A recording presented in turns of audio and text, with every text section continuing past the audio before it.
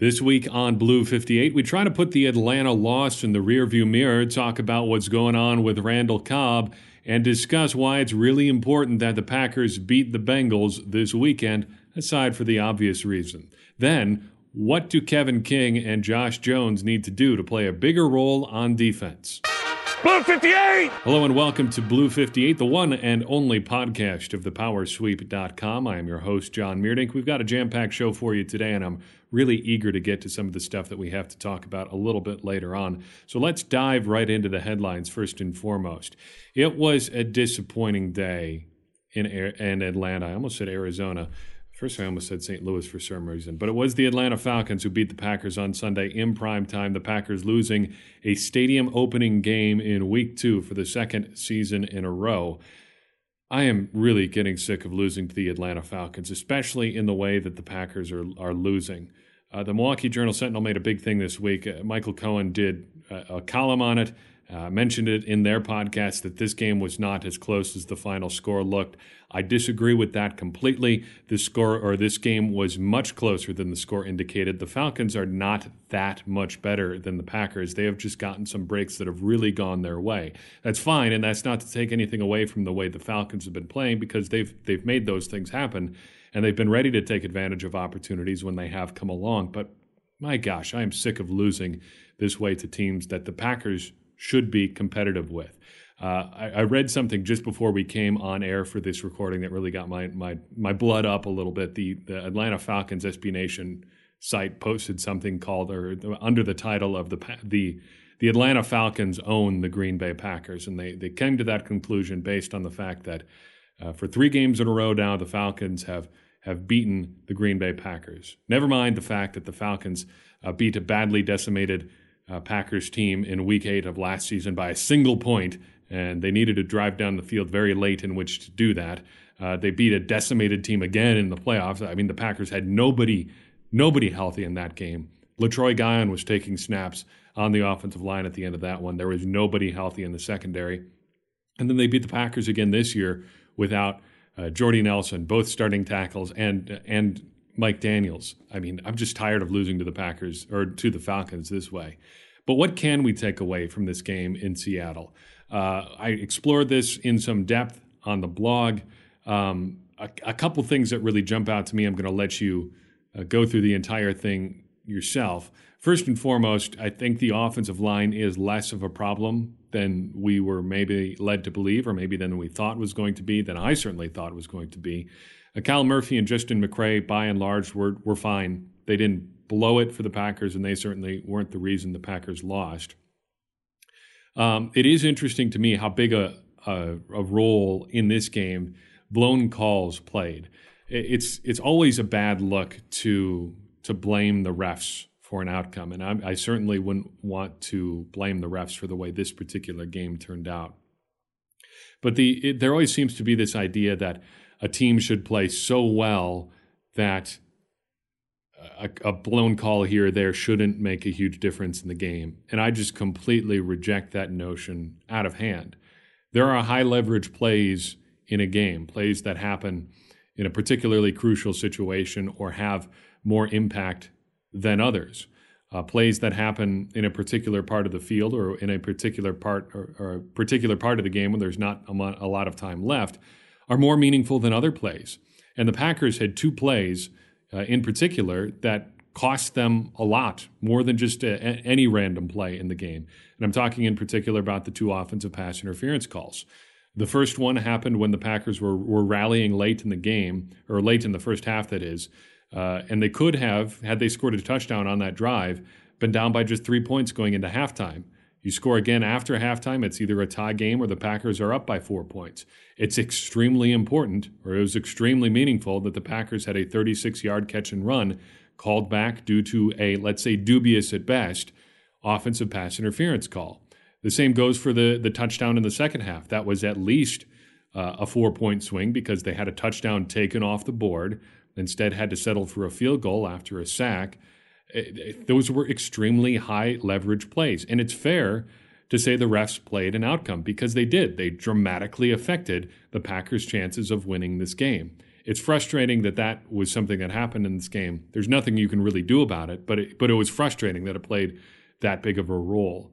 Finally, and this is something that I'm not really sure how you address it, because there's no film study that could reveal what needs to be done better.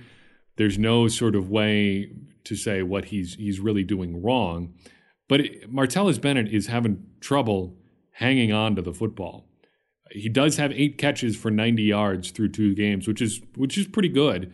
He's on pace for about 700 yards receiving, a little bit more than that actually, at that rate, which would be fantastic for the Packers tight end. If they could have a tight end that would go for 700 yards in a single season, I think you would be pretty ecstatic for that, assuming the rest of the offense goes pretty much according to expectations. But Bennett has had some key drops, and it's been disappointing to see him play in that way. And I'm sure he's been disappointed with his performance too, because some of those drives have been very important that he has ended with drops. And it's puzzling to see that happen. I don't think he's really been a guy who was known for his drops previously, although I don't quote me on that. I don't know that for sure. It's been very frustrating, though, to see Bennett play this way, and it'll be interesting to see if he turns it around as the season goes on. Also coming out of this game, moving on to our second headline, wondering if Randall Cobb is back. And by back, I mean back to the guy he was in 2014 or so, when he was playing his very best football that we've seen, at least with the Green Bay Packers. Through 2 games, Randall Cobb has been targeted 22 times. That's more targets than he's seen in any 2-game stretch, dating back nearly a year. So is this a resurgence of some kind, or just a mirage? On the one hand, you could say that Randall Cobb is stepping up in a situation where the Packers aren't really firing on all cylinders on offense, and he is really the only one who is contributing regularly. And as a result, Aaron Rodgers is looking for him more. And along those lines, you could argue that maybe that bigger role is here to stay. As long as the Packers are passing as much as they are, and Randall Cobb keeps getting open, they will look to get him the ball. On the flip side of that, you could pretty easily argue that we'll probably see his targets drop, and drop pretty significantly, as soon as Jordy Nelson is fully healthy and Martellus Bennett really gets going. Jordy Nelson missed virtually the entire game this past Sunday, and as of the time we're recording this, he's considered a 50-50 shot to play next week against the Cincinnati Bengals. In the short term, it seems like Cobb is still going to continue to get targets and will probably continue to produce. But I think you can make the case, and I kind of lean this way, that his targets and overall role in the offense is going to diminish as the Packers really find their stride on offense. I don't think we've really seen them really hit it on offense so far at this point in the season. And at least my opinion of Cobb is that he's really good kind of playing in these situations where you don't really know what's going on. He's good at finding spots and connecting with Aaron Rodgers. Maybe as the Packers' offense becomes more structured and more consistent, his role will diminish a little bit. At any rate, I think it's been great to see him play at a little bit higher level so far this season. It was really frustrating to see him get robbed of a long catch and run and a touchdown on Sunday. I hope the resurgence continues. I'm not sure it's going to continue at the level it's been so far. Finally, why does Aaron Rodgers need to beat the Bengals? Let's get it out of the way right off the bat. Wins are not a quarterback stat. Wins are a team stat. Quarterbacks play a big part in wins, but giving a quarterback a win-loss record is foolish because they don't play the ultimate deciding role in the success or failure of their team. Their performance does go a long way, but you should not give them the win-loss sort of record like you do with pitchers in baseball. You probably shouldn't do it for pitchers in baseball either. That's an entirely different discussion. But why do the Packers need to get a win over the Bengals with Aaron Rodgers as the starting quarterback? Well, if they do, Aaron Rodgers will have beaten every team in the league other than the Packers as a starting quarterback. The Packers will have gotten wins over every team in the league with Aaron Rodgers as a starting quarterback. Is that ultimately super important? Probably not. Brett Favre did it. He actually went on to beat every team in the league when he played with the Minnesota Vikings and beat the Green Bay Packers a couple times. Hopefully, Aaron Rodgers never has that opportunity, but it is cool to see him kind of check off that 31st team on his list, or it would be at least, as he continues to kind of get to the point in the record books where he's more and more competing against himself than other people. He is now even, by the way, with John Elway on the all-time leaderboards in terms of passing touchdowns, and would pass him with one passing touchdown on Sunday. We're going to talk a little bit more in depth about Kevin King and Josh Jones here in a second, but first I wanted to draw your attention again to our Patreon page. Patreon is something of which I have become a bigger and bigger fan. Gary and I went back and forth on this for a long time during the first year of the Power Sweep, whether we wanted to have a Patreon account or not. Patreon, if you're unfamiliar, is a website where people can directly support other people who are creating things that they think are of value to them. You're not buying anything. You're just acting as a patron, giving an amount of money each and every month to support the people that are creating things that are important or valuable to you. We have decided to go this route, and a few of you have generously stepped up and helped us continue to fund the things that we need to keep the Power Sweep and Blue 58 going. And I want to draw your attention to that page again. There is a link to go to that on our homepage at thepowersweep.com. And I'm going to include this in the weekly email that goes out, including this week's episode of Blue 58 as well, because we can always use more support. And I don't want to beg for money or make you feel like you're obligated to support us, but it does go a long way. Each and every one of those dollars that you submit via Patreon or via buying a shirt or something like that, it does help, and it does go to supporting the site. It costs more than a little bit of money to keep this project going, and we are grateful for anybody who chooses to support us. Patreon is a really easy way to do that. It's a set it and forget it sort of thing. You can donate once. You can donate monthly. It's real easy. Check it out on our site at thepowersweep.com. And if you want to support us in a tangible financial way, that's a real easy way to do it. Not saying you have to, just saying we'd really appreciate it if you did. And that's one way to go about it. Blue 58, hut! For different reasons, the Packers' defense has been a story this year, both in Week 1 and in Week 2. In Week 1, it was for very good reasons. The Packers' defense was excellent that day, and I think they played pretty well by and large throughout the entirety of that game. They rushed the passer well. They were decent enough in the secondary, although the fact that they got off to the quarterback so well had a big hand in that. Week 2, you obviously know what happened there as well. The Packers' defense was not good. Really, any way you spin it, they were not very good, except for a couple bright spots. One was Clay Matthews, who was rushing the passer better than we have seen in quite some time.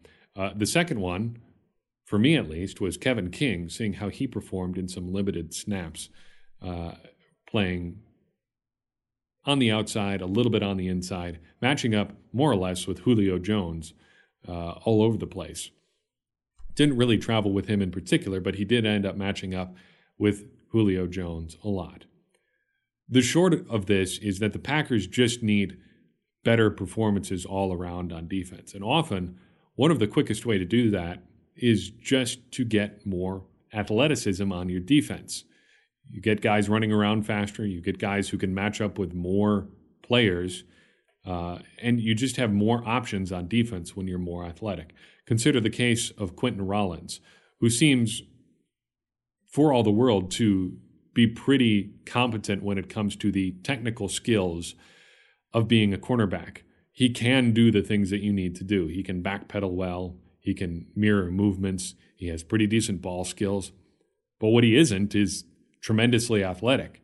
Of the Packers' draft picks at the cornerback position in the Ted Thompson era, he is in fact one of the most unathletic. And that limits what he can do. You just simply can't put Quentin Rollins on a guy like Julio Jones. He's just going to run away from him, get open, and make a big play. We saw that time and time again in this Packers secondary this past Sunday on defense. Julio Jones just running away from people. That's not a skill issue. That's just an athleticism thing. The Packers need to be the Packers need to be more athletic. They need more athleticism on defense. And Kevin King and Josh Jones could be the quickest way to accomplish that goal. Mike McCarthy talked this week. He says there's a pretty good opportunity for both of them to play more this week.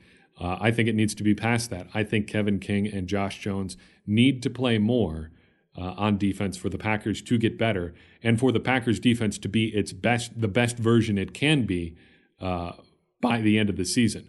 The Packers are not near their peak on offense or on defense right now, but they want to be there when they're in December and hopefully January and even more hopefully February. To get to that point, they need these guys to be ready, and the quickest way for them to get ready is for them to play now. So what, assuming they play more, are those roles going to be, and what can we expect? So 2 questions for each of these players. What are those roles going to be, and what can we expect? Since he played the most this past Sunday on defense, let's start with Kevin King.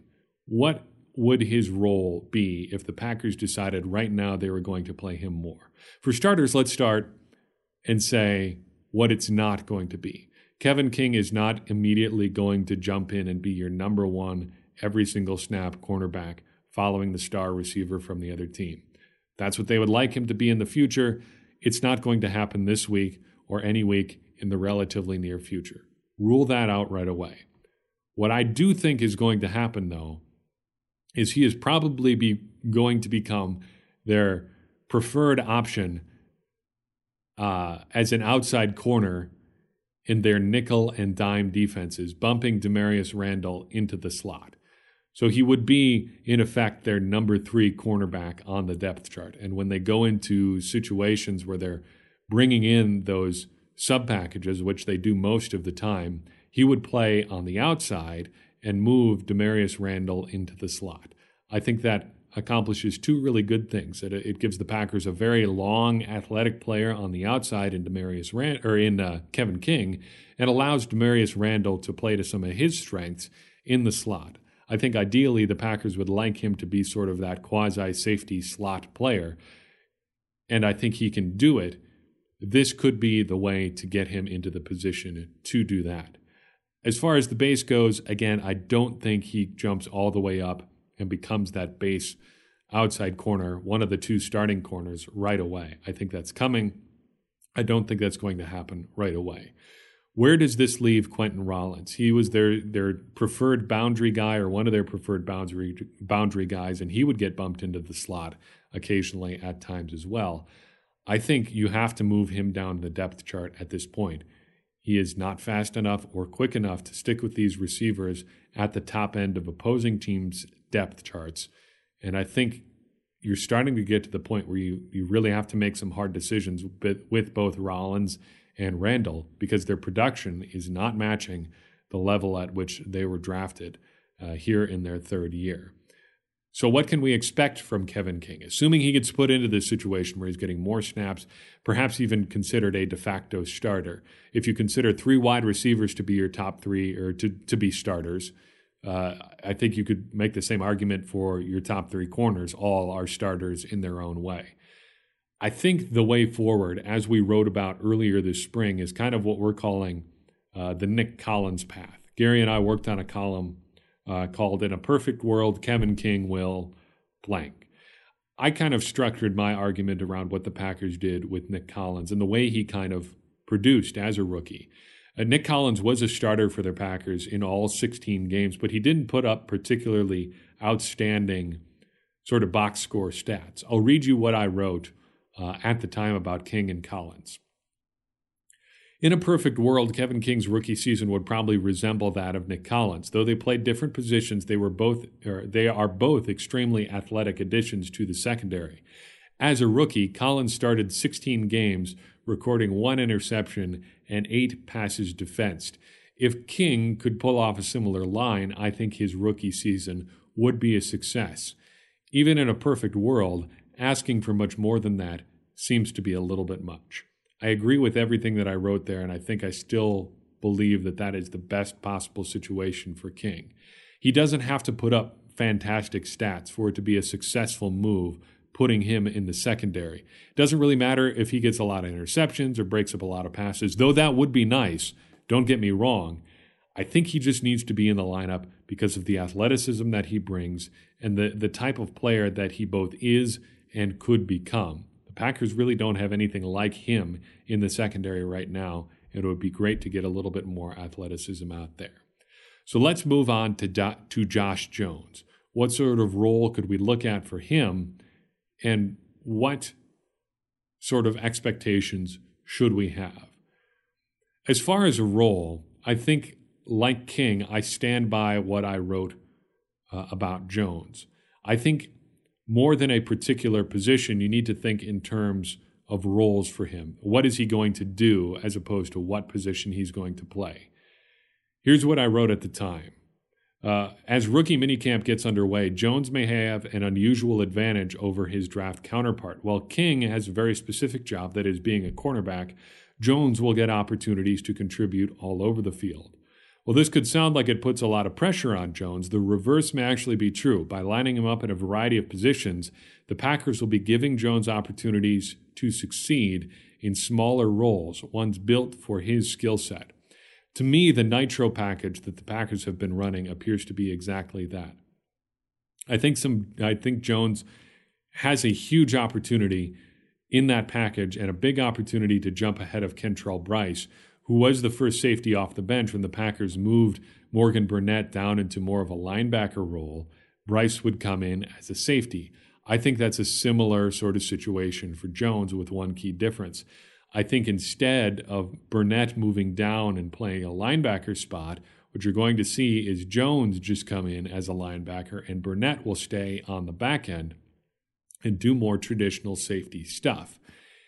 Jones is a little bit bigger, a little bit stronger, and significantly faster than Morgan Burnett. And I think any mistakes that he's going to make in that linebacker position are a lot less likely to be extremely costly than mistakes he might make as a safety. These opportunities, again, are going to be in a fairly limited role. I don't think you put him out there as a sort of slot defender covering people one-on-one. I don't think you do that. I don't think you play him as much as a traditional safety, although you could in limited sorts of situations. I think you carve out a niche there for him as that sort of hyper-athletic linebacker safety hybrid and just let him run around and be athletic, even in a more limited role. By doing both of these things with these very athletic rookies that the Packers have, I think you're putting your defense as a whole in a much more advantageous position. Athleticism covers a lot of mistakes, and just by getting the Packers' most athletic guys, best overall football players onto the field, I think they can cover over a lot of mistakes. That and they just have to get healthy. That's an entirely different issue. There is one other subplot I wanted to talk about as it pertains to Josh Jones.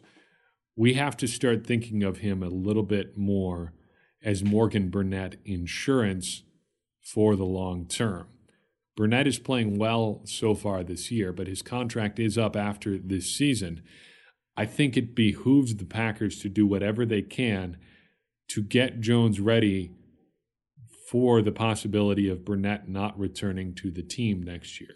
Packers are not super eager to give out a lot of third contracts, and Burnett is kind of falling in that sweet spot of age that makes it more likely that the Packers would move on a little bit earlier rather than a little bit later. Getting Jones on the field more and more, giving him more and more responsibilities as the season goes on, can only help the Packers both in the short term and in the long term, and I think it's something they have to think about long and hard. Later this week, we are going to give you our more in-depth preview about the Packers-Bengals game this Sunday. I'm not prepared to make a pick at this point, although I think given the state of the Bengals offense, it is fairly likely that the Packers will come out on top. I will have a more nuanced, more in-depth pick coming for you later this week, but that is my take for right now, and I will stick with that. And while I've got you here, I wanted to talk for a little bit about the most productive rookies in Packers history. The Packers do need some big contributions, as I've mentioned, from rookies on defense. So who among the Packers draft picks have had the best rookie seasons on defense in Packers history? Pro Football Reference has this great stat called approximate value, kind of tries to value a person's overall contributions to his team. The rookie leader in that category is Clay Matthews. He had an AV of 11 in 2009. He also had the most sacks by a rookie, with 10 that same season, obviously. Interceptions, Tom Flynn and John Simnak Both had 9 in 1984 and 1957, respectively. Since 1984, after Tom Flynn's incredible season, Casey Hayward holds the top spot in that category. He had 6 in 2012, a pretty impressive season in its own right. Tackles, finally, Nick Barnett had 86 solo tackles, according to ProFootballReference.com, in 2003. A.J. Hawk almost matched that total, but didn't quite get there, though he did have more assists than solo tackles, or assists than Barnett did. Nick Barnett had 86 solo tackles and something like 20, 25 assists, maybe 26. A.J. Hawk had 82 solo tackles and like 37 assists. So more overall tackles if you want to count them that way. But anyway, those are the best rookie seasons by Packers defenders. I don't think you're going to see either Josh Jones or Kevin King get to those levels. Although if Kevin King or Jones got to 9 interceptions, that would be pretty great. Even if they got to 9 together, that would be phenomenal. That's going to do it for this week's episode of Blue 58. Don't forget, you can always find us at thepowersweep.com as well as on Facebook and Twitter.